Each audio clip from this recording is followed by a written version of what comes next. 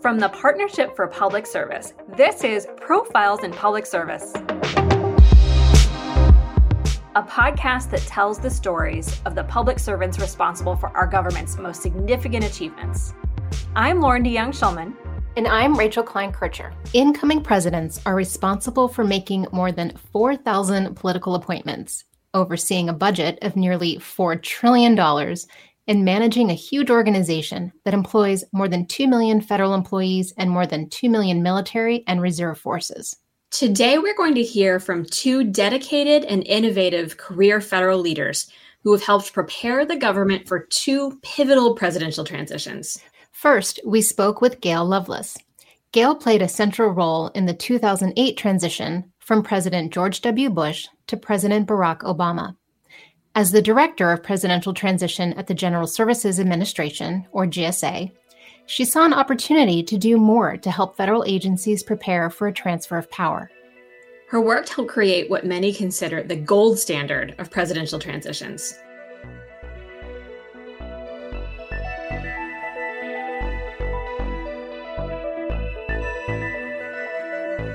Gail, welcome to Profiles in Public Service. So, Gail, we have heard that you've been called the godmother of the presidential transition, which is just fabulous. How did you get this nickname, and what does it mean to you? Well, let me start by saying thank you all for having me today. It's an honor to be able to share some things that happened in the past. So it's sort of interesting how I got that name, the godmother. Somewhere in the middle of the transition period, a local news reporter came to my office to do an interview. And I showed him, along with a couple of my team members, all the different things we were doing. And he sat there the whole time with his mouth open, literally. And at the end of the session, he says, "I think you're the godmother." And the next thing I know, when he put it on the air, he actually called me the godmother of transition, which was really sort of interesting. And it sort of stuck. You know, when you're in the middle of doing this kind of work, you're focused on the work. You're not focused on what other people see that you're doing. So it put a smile on my face that he said that. And as you said, people don't know what the work is that you're doing. And so from the outside, we know, okay, the president is elected. It's either, a second term, or we have the outgoing and the incoming, not knowing that there's all of this work behind the scenes. And so, for you in the 2008 transition, give us a sense of what was that about? Oh, where do you start? GSA, because of the Presidential Transition Act of 1963, has played a unique role in transitions since then. And when I started in GSA in the late 70s, I was able to sort of be on a team doing little pieces of transition. And as a political science major in school, I was just fascinated by the whole process. And so I saw different aspects of transition going back to Carter and Reagan and all the former presidents. So it's just sort of interesting being involved in that.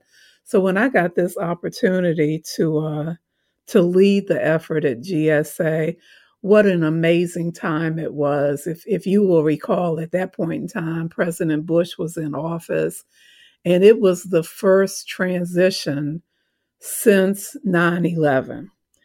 And President Bush told his team at the White House that he wanted this to be the best transition ever. And the team of people that he had working on transition at the White House was amazing. And so it just wasn't the words that he was saying. He literally put his top people in charge of transition from the White House perspective. And so when I was named as head of transition at GSA, which is a tremendous honor for me, we hooked up with the White House, and we just ran from there. And just the opportunity, I mean, we knew there was going to be a transition because Bush at that point in time was a second term president. Some transitions, you don't know if the incumbent president is going to, be elected again or if you're going to have someone new. So we knew there was going to be a change. So that made it a little bit easier to get some things done. But, I followed President Bush's lead. He wanted it to be the best transition ever. And my acting administrator at GSA, who's the head of GSA at the time, he said, "Gail, go for it." And I thought, okay, we're going for it. So really interesting at GSA, though, and stop me if you need to stop me to ask more questions, but I'll just sort of keep talking. When I read the various pieces of legislation related to transition, I realized that nobody was really in charge. That's daunting. Exactly. So you have the Bush White House there. And after we went through some periods of time, we came down to Obama running against McCain.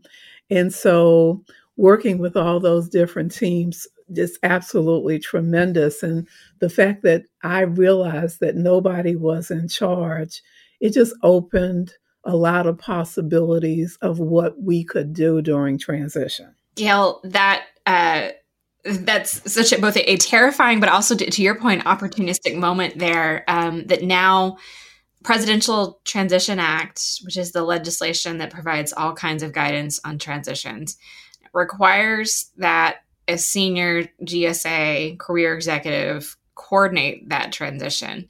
And one of the major things that you did in identifying this gap was seeing that there's additional support that was needed to be provided to agencies during the presidential transition, and additional support that GSA could help provide. So what was it that inspired you to leap into that gap in opportunity and to make some of those changes to the support that agencies had during transition? What was the need that you saw there?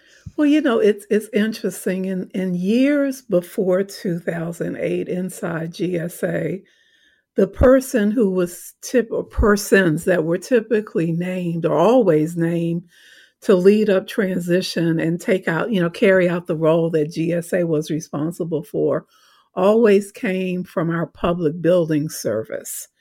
And so in the public building service, they're involved in space. And so they were really focused on the technical aspects of what's in the Presidential Act of 1963, which is basically providing space and computers whenever computers came into be. They weren't always, the logistical things that were needed to ensure a smooth transition. And so as I put my teams together for working on the incoming administration, and we'll talk about the other two teams I had as well, I realized that I had the best people possible to really focus on the space and the computers and the paper clips and everything, all the security things that were needed. And I realized that who was it that was helping to pull agencies together?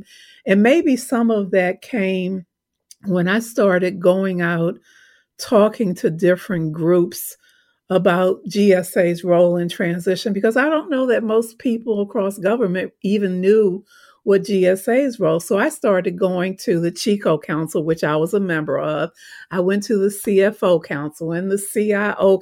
So those are the groups I met first. I went to the Small Agency Council, and listening to the kinds of questions that I was getting from people in those various meetings, I realized that agencies needed help too.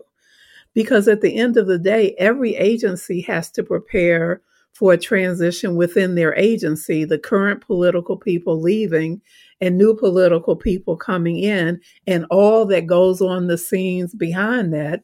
And so I really started talking with agencies about the things that they could do to prepare and having them share ideas with each other. And when I took it to the White House and told them that that's what I was doing, and it took it to my boss, of course, they said, "Gail, let's just do it." And the White House stepped in and helped me with some of the briefings. And I really feel like agencies appreciated some guidance and help. Each agency is very different in how they handle things, but learning from each other and learning what was possible, because in my view, the sky was the limit. we could do whatever was needed to do, and that's really what we did. And I have to tell you, not only were my teams in GSA phenomenal, and so was the White House, but agencies were too, as I started working on various other aspects of transition, especially the inaugural. There were times where I really needed help from different agencies, particularly, as I recall, along the parade route for the inaugural parade. And, every agency I called, and when I needed help, they stepped up. And it was an amazing time.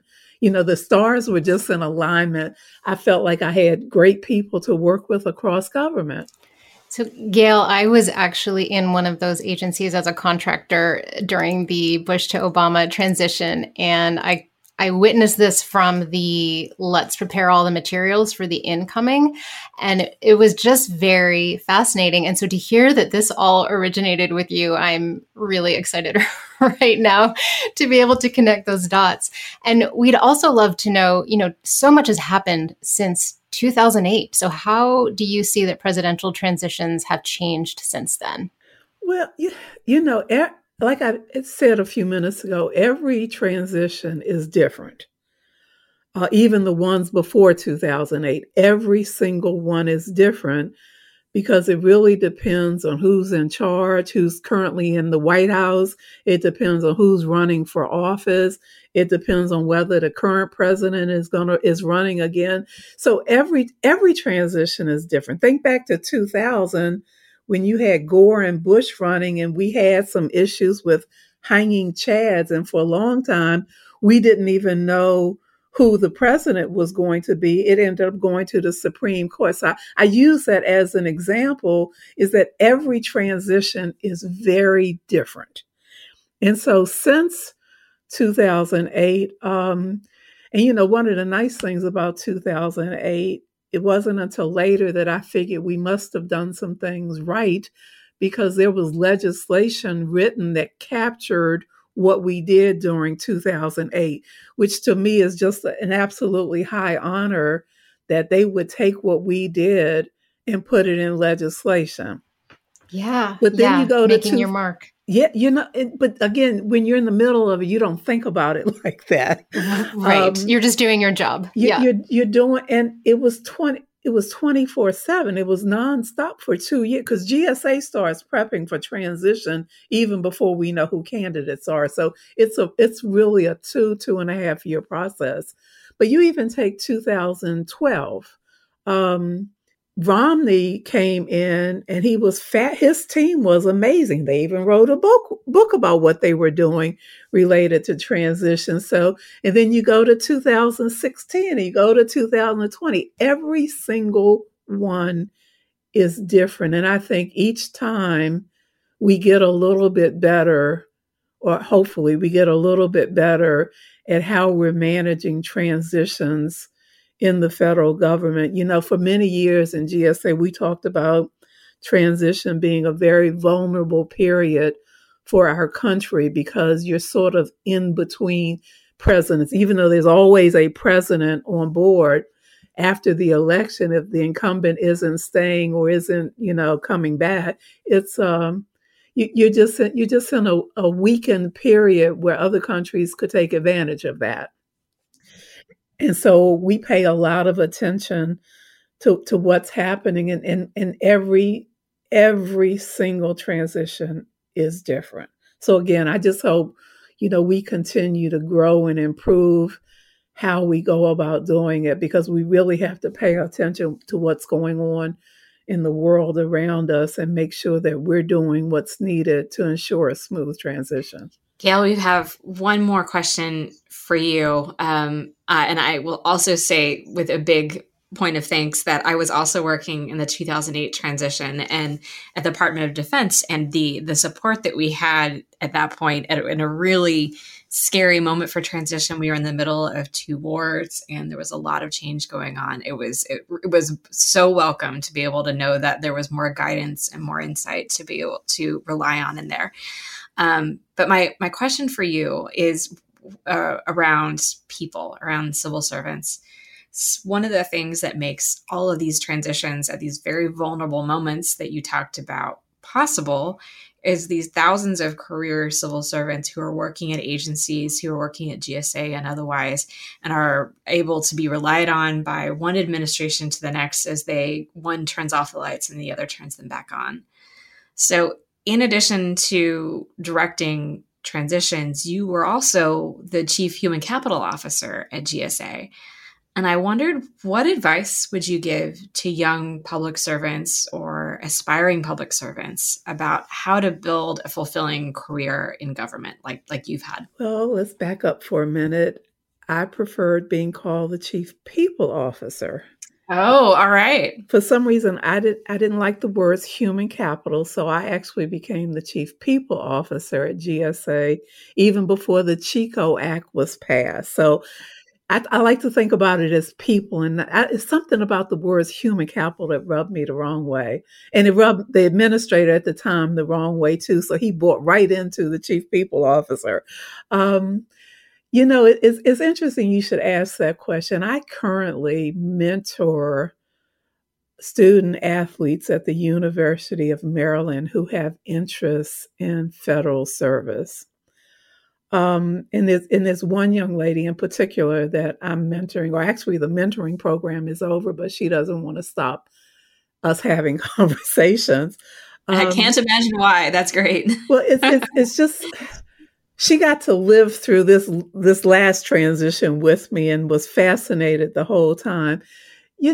Government service is such a high calling in my view, and the government offers so many opportunities to people that I don't even know that most people in the world know what the government does. When you think about the people at NIH, for example, that were helping to create or develop this vaccine, and what Dr. Fauci has done and others. I mean, when you think about some of the work we do, the Food and Drug Administration and all that they go through to approve these vaccines, the young lady that I'm mentoring at Maryland, she's going into a security agency, so secure that she can't even tell me where she's going.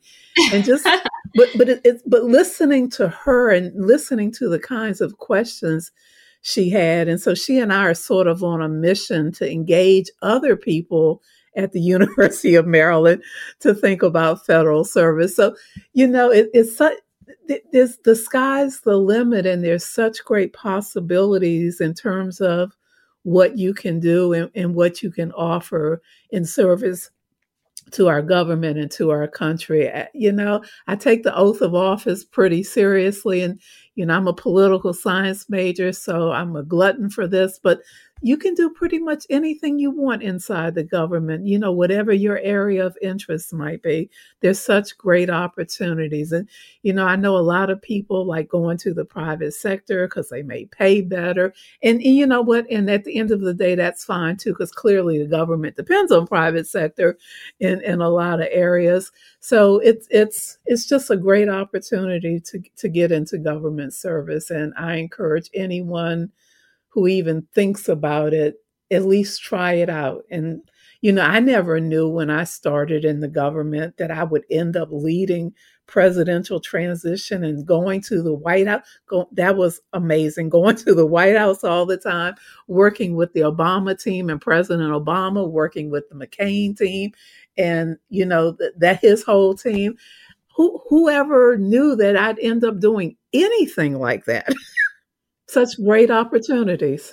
Gail, I love how you put that you can do almost anything in government, but your point about the oath of office, but you can do so towards the end of supporting and defending the Constitution and put yourself in the middle of stories that many people are watching and don't know you're a part of, or you're behind the scenes in a big moment in history. And there's so many thousands of public servants that do that all the time. So thank you for telling us part of your story today, and for all that you did as you were supporting transitions and many other public servants over the last several years.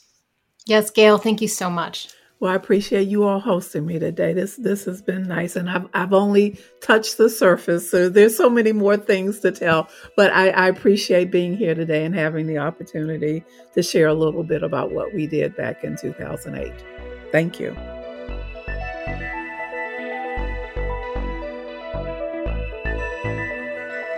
Gail's leadership set the standard for future directors of presidential transition. Her innovations were later enacted into law through amendments to the Presidential Transition Act. Since 2008, GSA has had an expanded role as a liaison between transition teams and the federal government. Starting in 2012, GSA began providing more services to candidates before the election. Additionally, there is now a statutory requirement that GSA work with agencies on transition planning, filling the need Gail first identified and addressed. To learn more about how presidential transitions have changed and the most recent presidential transition, we spoke next with Mary Joubert. Mary has worked on 2 presidential transitions, first preparing for the 2016 Obama to Trump transition, and then overseeing the 2020 Trump to Biden transition as GSA's Federal Transition Coordinator. In 2020, amid a deadly pandemic and facing prolonged uncertainty about the outcome of the election, Mary ensured dozens of agencies were fully prepared to brief the incoming administration, made sure that the President-elect Biden's transition team had access to federal funding and the ability to operate virtually, and provided outgoing services to then President Donald Trump and former Vice President Mike Pence.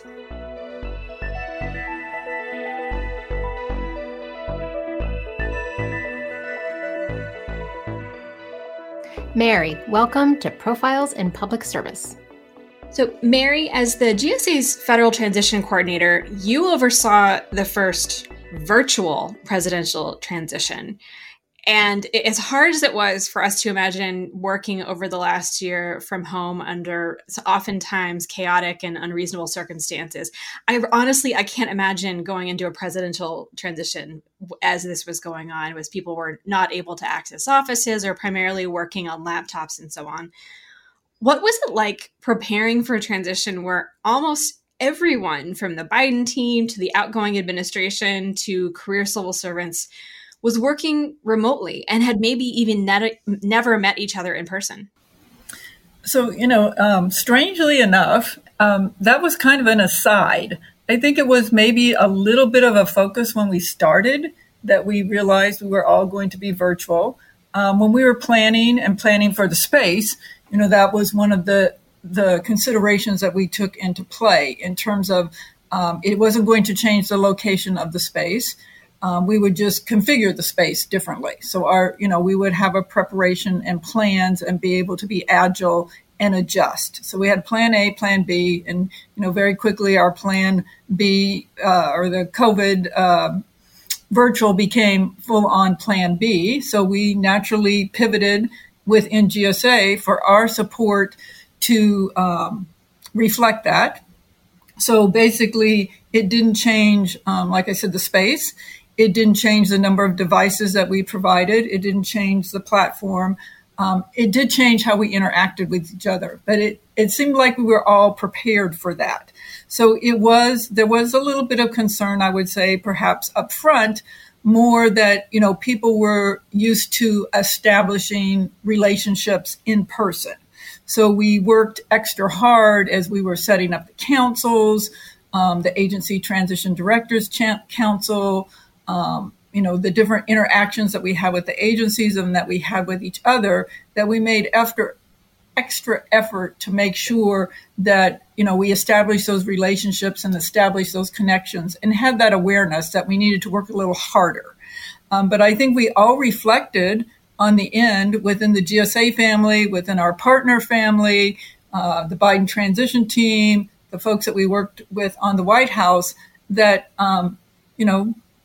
we hadn't actually seen each other in person, but we all felt like we knew each other really well. And we all had managed to establish trust as well. Because a key part of my job was being the trusted advisor and the trusted broker between the White House and the transition team. That actually, you translated perfectly to my next question, which is, were there any elements of a virtual transition that actually worked better or maybe just worked differently than expected than previous in-person transitions? Were there any actually positive things that came out of this virtual process? I think it was probably more inclusive as opposed to exclusive because of the virtual platform. You didn't have to physically be in a space, so you weren't limited by the confines of the size of the conference room that you may have had or the meeting room that may have been there. I know from our perspective at GSA and the services that we provided, we were able to widen the pool and actually had virtual folks that were actually living and working somewhere other than Washington, D.C., supporting the transition. And I believe as well that the transition expanded during both pre-elect and post-elect, was able to expand the pool of folks who were able to participate. And, you've probably heard them talk on other podcasts and other events that it allowed them to access talent that may not have been willing to come to Washington, D.C., but could still contribute. That's such a great point. I have colleagues who are now serving in government as appointees who worked on the transition, one of whom was in Germany and remains in Germany, is moving at a later date. Another's in Puerto Rico and elsewhere. And in different circumstances, I don't think they ever would have considered the possibility, but this opened this up for them. Do you having had this experience where I think you had to experience many different kinds of environments and challenges working in this virtual world, do you have any advice for leaders inside government and outside of government who are looking ahead to the future of where remote or hybrid work is the norm for many organizations as opposed to a one-off over the course of a year? Yeah, I think, as I said earlier, I think it's become the norm for so many of us because at GSA, we've been at 100% telework a year and a half. So, we went, I think, March or April into 100% telework, and we're still on it. So we continue to work in that mode. I think the thing that you have to keep in mind, as a leader, initially, I would say when we started under the telework emergency virtual aspect of it is, the making sure that your folks are okay. The health and well-being of the people that work for you and work with you. So figuring out that mechanism to do that check-in. So normally you might stroll down the hall, you might, have coffee, you might have lunch. So all those things that you normally do when you're in person, those can be done in a virtual environment. And I would say for my team and the folks that I work with, we probably saw each other more because every time we interacted in a video platform so that we would see each other. In my other job as the Associate Administrator of the Office of Civil Rights, what we instituted was, we had a small staff, about 25, 30 people, but every Monday it started as a health and welfare check, as everyone on camera, so we can visually see that everyone's good, everyone's fine, see your smiling face, to it just became a regular thing that, every Monday on for, 15, 20 minutes, see everybody, as well as that then became a hub to update folks. I think the other part is you have to think about it. You have to think about being inclusive. You have to treat your meetings like, okay, is this meant to be a meeting that you would normally be in person? Then you should be in person. So, and then you also have to think about how do you welcome new people? How do you establish relationships? How do you establish trust? All of those things that you do in person, you now had to figure out and translate those skills to a virtual environment. So, Mary, I would love to know, you prepared the government for presidential transitions 2016, 2020, and last year on the Partnerships Podcast Transition Lab, you shared that you start planning for a transition 2.5 years before a new president takes office. That's a really long time. So what is GSA's role in a presidential transition? And can you walk us through the different phases of this process that I don't think a lot of people know about? Sure. So first, I just want to make one correction. I began the transition in 2016, and in December, January of that year, I was moved over to become the regional commissioner of the National Capital Region at GSA Public Building Service, and Tim Horn completed the transition. So he did an amazing job. So I don't want to steal any of his thunder, because he was key to the success of the 2016 transition, and also provided a lot of great advice when I came to begin this transition from there. So having said all that, there's a lot of phases that happen for GSA. So GSA, in addition, provides the space and the services. So we start about 2.5 years out locating a space to hold the transition, which includes both pre-elect and post-elect. So we provide space for 2 potential candidates, and we usually have a plan B or C in the wings, because the statute does address if we would have a third-party candidate. We never have, but a couple of times we've done a little deeper digging when we thought that could potentially be an option. So we get that space, and then we also have to have space ready for post-elect. So we don't go and typically rent out that space. We look within our inventory for space that's available on a short-term usage and that can be adapted for that short-term use. So that's one thing of getting the space ready. So that's what that early on effort is. Then the statute requires that 1 year before an election, that GSA stand up a transition directory. And that is stood up with our partners, the Office of Government Ethics, NARA, OPM, and those 3 groups and us stand up an agency transition directory that's online and public facing. And we continue to update that. Then the next thing that goes on is, we're getting the space already. So, the preparation of the space, the build out of the space, all of the things that have to do with the space. We also have to start in May before an election. There's lots of things that are going on. So there is the requirement to identify the agency transition directors. So every agency has to identify a senior career official to manage and oversee the transition within their agency. We stand up an Agency Transition Directors Council, which is chaired by myself in the role as the Federal Transition Coordinator and the Deputy Director for Management at OMB. So that council is co-chaired, and that gets stood up in May as well. Additionally, there is the White House Transition Coordinating Council, and that is managed and overseen by the Office of the President. The Federal Transition Coordinator, in this case was myself, is the career person on the White House Transition Coordinating Council. And the White House Transition Coordinating Council provides guidance through myself to the agency transition directors on the carrying out of the transition. And then the other thing in May is a very big month. There is what is called the 6-month report. And so that is the report to Congress that I prepare and submit on behalf of the president on all the transition activities that are underway to prepare. So that's a lot of stuff that is going on that requires cross-governmental interaction and a lot of activity within GSA in terms of getting the space ready.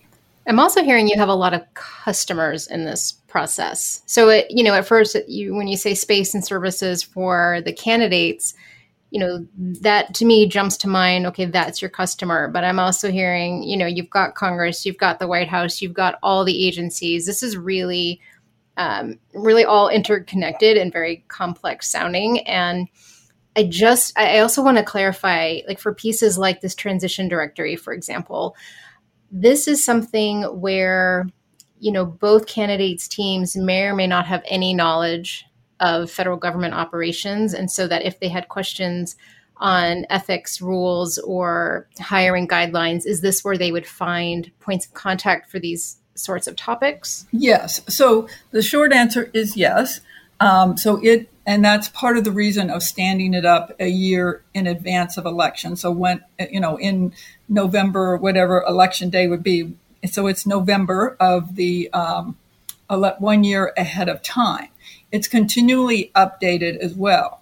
So the services and the space is offered to the candidates. So, in this case, if the president is running for re-election, then no services are provided in a pre-election platform for an existing president. So in this case, because we don't know until the conventions are held who we can make no assumptions about what is going to happen. So we could not assume that the president would be the candidate. We had to prepare for 2 spaces. So the law states that 3 days after the last convention, we would offer the spaces to the candidate or candidates.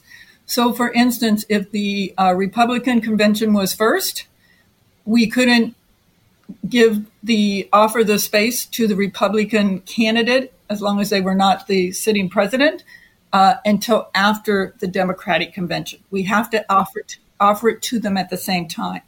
For the pre-elect services, equity for both of the candidates is at the center of everything. So if we had 2 candidates, if one candidate asked us a question, even if the other candidate did not ask us that same question, but we provided a response or an answer or guidance, we would have to make sure that both of them got it. Oh, interesting. Yeah. Because embedded is a statute is that both candidates will be treated equally. And given that this is a process, that happens every 4 years, every 4 to 8 years, is there something that you find is a surprise to the transition teams or even to, the career government leaders or appointees about this process? I would say that there's always unique aspects. So what has happened with the statute over time is that the statute has become very specific in deliverables. So the statute, all those things that I described had to happen in May, those are all laid out in statute. The statute requires, is very, very specific about who's on the different councils, when things have to be done, all of those things. And until probably 2010, when a lot of the major changes happened to the statute, you were dependent on the executive order to list and make a lot of those things happen. So the statute now drives many of those things. I would say it starts out being different whether you are at the end of a second term presidency or the end of the first term presidency. So anyone who's in the transition business knows that it's a little more challenging when a first-term president is running for re-election. It's hard to get, you have to find a way to talk about it, that it's all the preparation is beneficial. It's not, because of course the sitting president that's running, the first-term president is preparing to be re-elected and is running for president. And so how do you convey, other than it's the law, yeah. Right? The importance and why this is something we should be doing. So, one of the things that we focus on a lot is there are many things that happen, whether a first-term president is reelected or we have a new administration. You typically have a large turnover of the appointees. Just switch over. That's an historical fact. So many of the briefing materials, the succession planning, that type of stuff is all good preparation in either case. There is going to be an inauguration no matter what. There is $1 million in play for training funds for the current administration, for new appointees, or for a new administration. So we focused on, when we talked about the transition, we were preparing for one of 2 outcomes, but preparation was needed either way. The amount of preparation you're describing and the intricacy and the diplomacy and equity that goes into it is just astonishing. No matter how many times I hear this story, I'm always surprised by it. And that leads into my next issue here, which when ascertainment occurred at 6 p.m. on November 23rd, when the transition formally was set in motion, 2 hours later, at 8 p.m., federal agencies and the Biden team were already in conversations. And to me, like, there's very little in my life that you could say, like, you're going to turn on things are going to be very different in 2 hours, and I would start in that 2 hours. The fact that the federal government was able to initiate those conversations that quickly is amazing to me. And I'd love to hear more about that. How did you ensure that everything was ready to go once that occurred? Because we're not talking about at noon. It's at 8 p.m. that night in the middle of a chaotic month when it occurred. Right. So I think the first thing is it is a real testament to what the career arm of the government does. So we had been preparing for this. And so the agency transition directors had been preparing for it. We had been, in this case, one of the advantages I would say that we had is, it was the outcome was either the existing president is reelected or candidate Biden is now going to be President-elect Biden.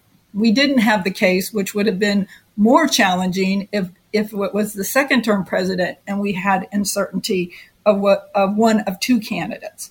So looking at the silver lining, we were preparing for either the current president to be reelected or one candidate that would become the president-elect from there.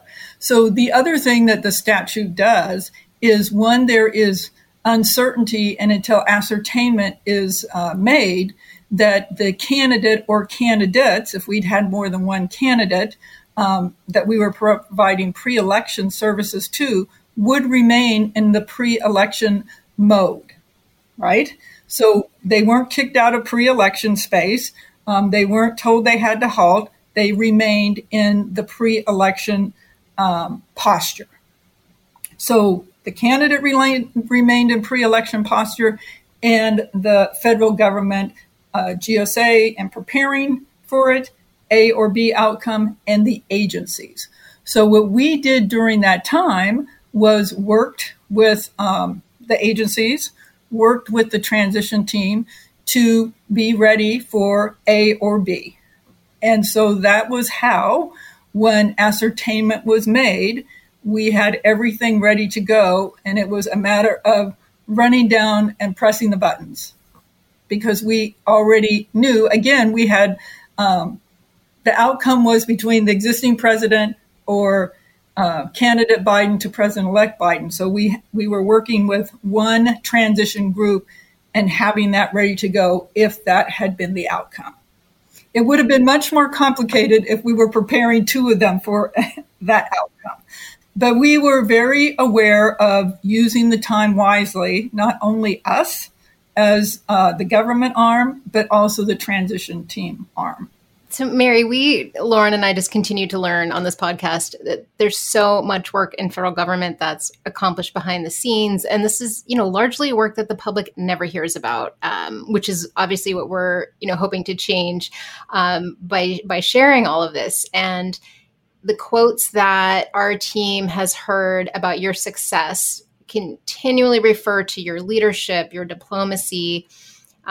We've heard you described as being a straight shooter, a strong mediator, and also the responsibility that you had not just to federal agencies, but to the entire country. And so this is such an expansive responsibility. I would love to know what got you interested in leading federal transition efforts, and has anything surprised you about doing this work?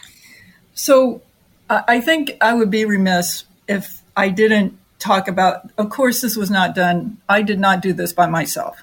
It takes a village.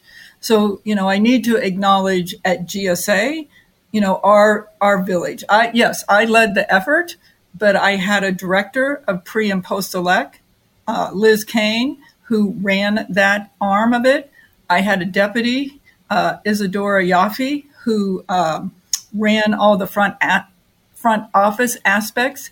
And I had the lead on the inaugural planning team, as well as the outgoing team that's still underway, Kathy Geisler, and they had their teams. And they were all amazing because I couldn't have done what I did without them. I think we also have the agency transition directors, and then we had the core, what we call the core federal team. And that was comprised of OGE, Shelley Finlinson, NARA, led by Chris Naylor, DOJ, Lee Loftus. He was an invaluable counsel as it related to security clearances and that whole process. OPM, Steve Hickman, and then for the intelligence community was Jim Smith. So there was a lot of folks involved in this. So, you don't do it in a vacuum. And I think the key to success is realizing that, number one, and then getting yourself surrounded and reaching out to the people who know the things that you don't know. And is this something that you raised your hand and said, hey, presidential transition, I really want to do this? Or did this wind up on your desk? Was it luck, timing? Tell us how you got into it. Well, as much as I hate to admit it, be careful what you ask for. So I did not get to finish the 2016 transition. I had been involved previously in different aspects of it, having worked at GSA. So I had played in different roles, but not in a lead capacity. So, having to give the reins over to Tim Horn in 2016, when 2020 came around and they were looking around and they were like, well, who do you think? And I said, well, I think I have some capacity. I think I would like to do it. And they're like, really? And I'm like, yes. So that's how it happened. And then I went about finding the smartest, brightest, best people in GSA that I could to support me. So when they said, really? You didn't run. I love it. To pull on this thread, Mary, you've had a long career in public service, not just at GSA, but at the Department of Defense, the Pension Benefit Guaranty Corporation, and the IRS. And you also served in the Army. So I wanted to know, what is it that drew you to public service and what kept you in over the course of your career? It wasn't, I don't think, ever a conscious decision. I joined the Army when I was right out of high school. So mostly it was for an adventure, and it truly was an adventure. So I ended up going to Germany and to Panama during that time. I met my husband there. So then I married the Army. And then I found my way into federal service that allowed me a portable career. So as he moved, I was able to move. So, I found that it fit me. I found that I liked it. I was able to, I like solving problems. I like doing stuff that other people don't like to do. And it just seemed to fit me. I think it more found me than I found it. And we're lucky that it did. Yeah. And just your comment now, Mary, about you like to solve problems and do stuff that other people don't like to do brings me back to the really when you raised your hand for the transition work. So that makes a lot of sense to me. So another question that I have is that, presidential elections are inherently political, and you worked during a highly charged election, definitely on a nonpartisan basis, given your role. So do you have advice for people who are interested in public service, but perhaps they're really turned off by the political debates or the high levels of polarization that is often associated with government? So one thing I will add is that we also had worked with the Deputy Chief of Staff's office in the White House, Chris Liddell and his folks. And we could not have done what we did because Chris Liddell, as you may or may not know, was in charge of the Romney transition and the planning for the Romney, had there been a Romney transition. So Chris knew and understood, the things that needed to be done. So he was quietly from within the White House working the things that needed to happen over there. So he was a great ally as we worked through the process. I would say the thing about public service is, in general, all the folks on the Agency Transition Directors Council that are the agency transition directors by design are career people. And they're typically senior folks. So, we've been around a while, and I would say most people in the day-to-day running of the agencies and the operations are not overly impacted by the political aspect. They're very focused on the mission. When you go into agencies, you will find a group of career folks that are there because they believe in the mission. And that's what they're there for. Yeah, I love that. Thank you. Last question, Mary. Someday, inevitably, there's going to be a television movie or an HBO special or something about the 2020 transition. And I won't ask you, who you've been thinking would play you in this movie, though I think we all imagine ourselves in some way in that kind of story someday. But instead, I want to ask about what is it you would want Americans to learn about in such a TV movie, particularly about the role that federal civil servants play behind the scenes. Well, and I think one of the biggest testaments of the transition happened. It happened relatively smoothly. We had some bumps, after ascertainment. There was a couple of issues that could not get resolved. But in general, and the biggest one, as you said, was within hours of ascertainment being made, the Biden team was in the agencies. And the meetings were happened. If you look back at the number of meetings that happened, getting a late start, there was more meetings, more folks in the agencies than in any previous transition. So it's amazing what happened. And I think also the statute lays out what needs to happen. The folks in the agencies have good records of what needs to happen, and we make it happen. And, our country is one of the very, very few countries that have a peaceful transition and have this process that happens every 4 years, and a preparation that is set in statute to happen smoothly every 4 years. Well, Mary, thank you so much for being on our show today. I have to tell you, listening to you talk about transition here and in other forums I've heard you is a very sort of comforting bedtime story for me. It's a narrative that I think really underwrites our democracy, as you said, and our ability to have transition from administration to administration. And the fact that it does go so smoothly despite all of these moving pieces is just an amazing testament of the work of all the thousands of civil servants behind the scenes. So thank you so much for your service, and thanks so much for being with us today. And thank you again. And I have to say, this was truly an honor and privilege to be able to serve in this role and to serve with the folks that I serve with. So thank you. So Rachel, hearing from Gail and Mary about the transitions that they've led in 2008, 2016, and 2020, it is actually astonishing to me the number of times we have had a transition in this country and it's worked. That we have all of these moving pieces. We have this incredibly complex, expensive government that has to stay stable and stay performing in the middle of massive change and not necessarily knowing what that change is going to be. And the fact that we've had peaceful and stable transitions of power since the beginning is amazing, particularly since so much of what they do now was never codified in law or in practice before. Oh, exactly. And the fact that, you could hear the awe in Gail's voice when she said, wow, all these things, they just said, go forth and do what you need to do.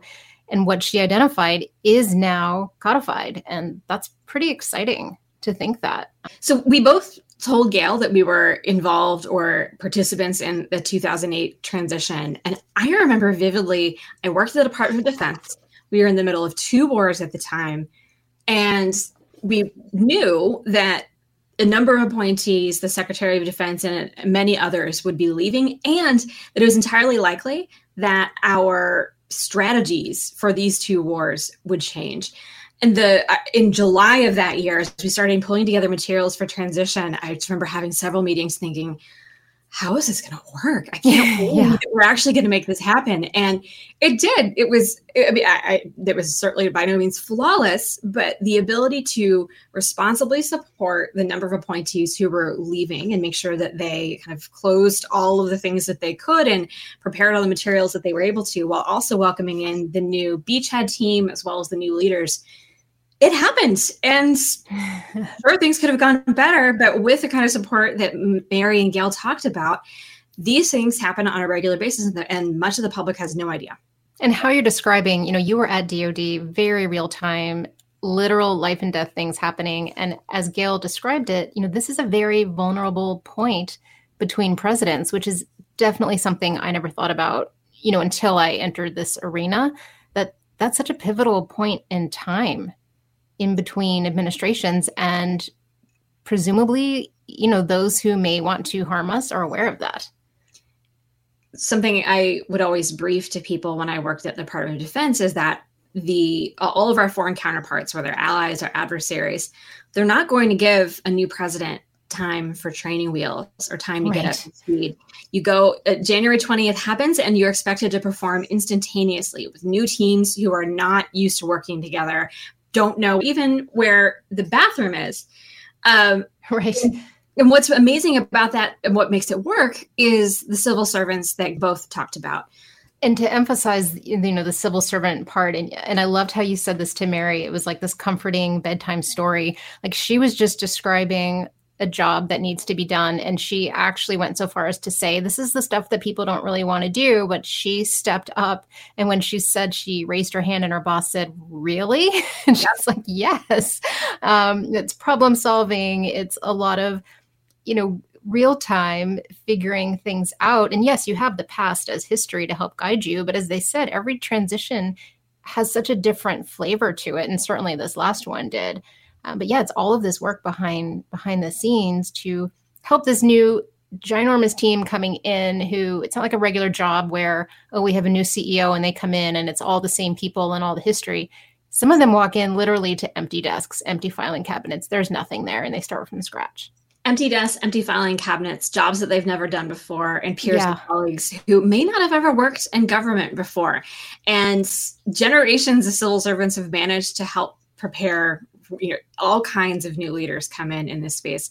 And just to kind of close this out, that was the thing I loved about Mary's final remarks around how you can do almost anything in government. Any kind of job you can imagine is available in the civil service in some form or another.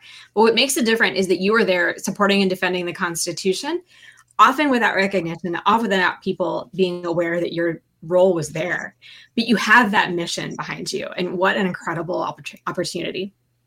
And definitely something that Gail echoed, and it just really inspires me about government. And I say this every time, but everyone keeps backing me up on this. You can do anything in government. And, when Gail talked about, I had no idea when I started all those years ago that I was going to wind up at the White House working on something like this. I mean, how cool is that? And those moments that she talked about being able to be a part of. You're part of the White House team. You are briefing new leaders coming in. You're part of history in so many ways. And you both can't really prepare for that, but it is very much your job to prepare for exactly those moments. So you're right. I wondered if you fed your talking points to them around, like, you can do anything in civil service. Yeah. I pay each person. Yep. So we'll see if on the next episode, then our next two interviewees echo that too, but I have to imagine they will. Me too. Thanks so much, Lauren. Thank you.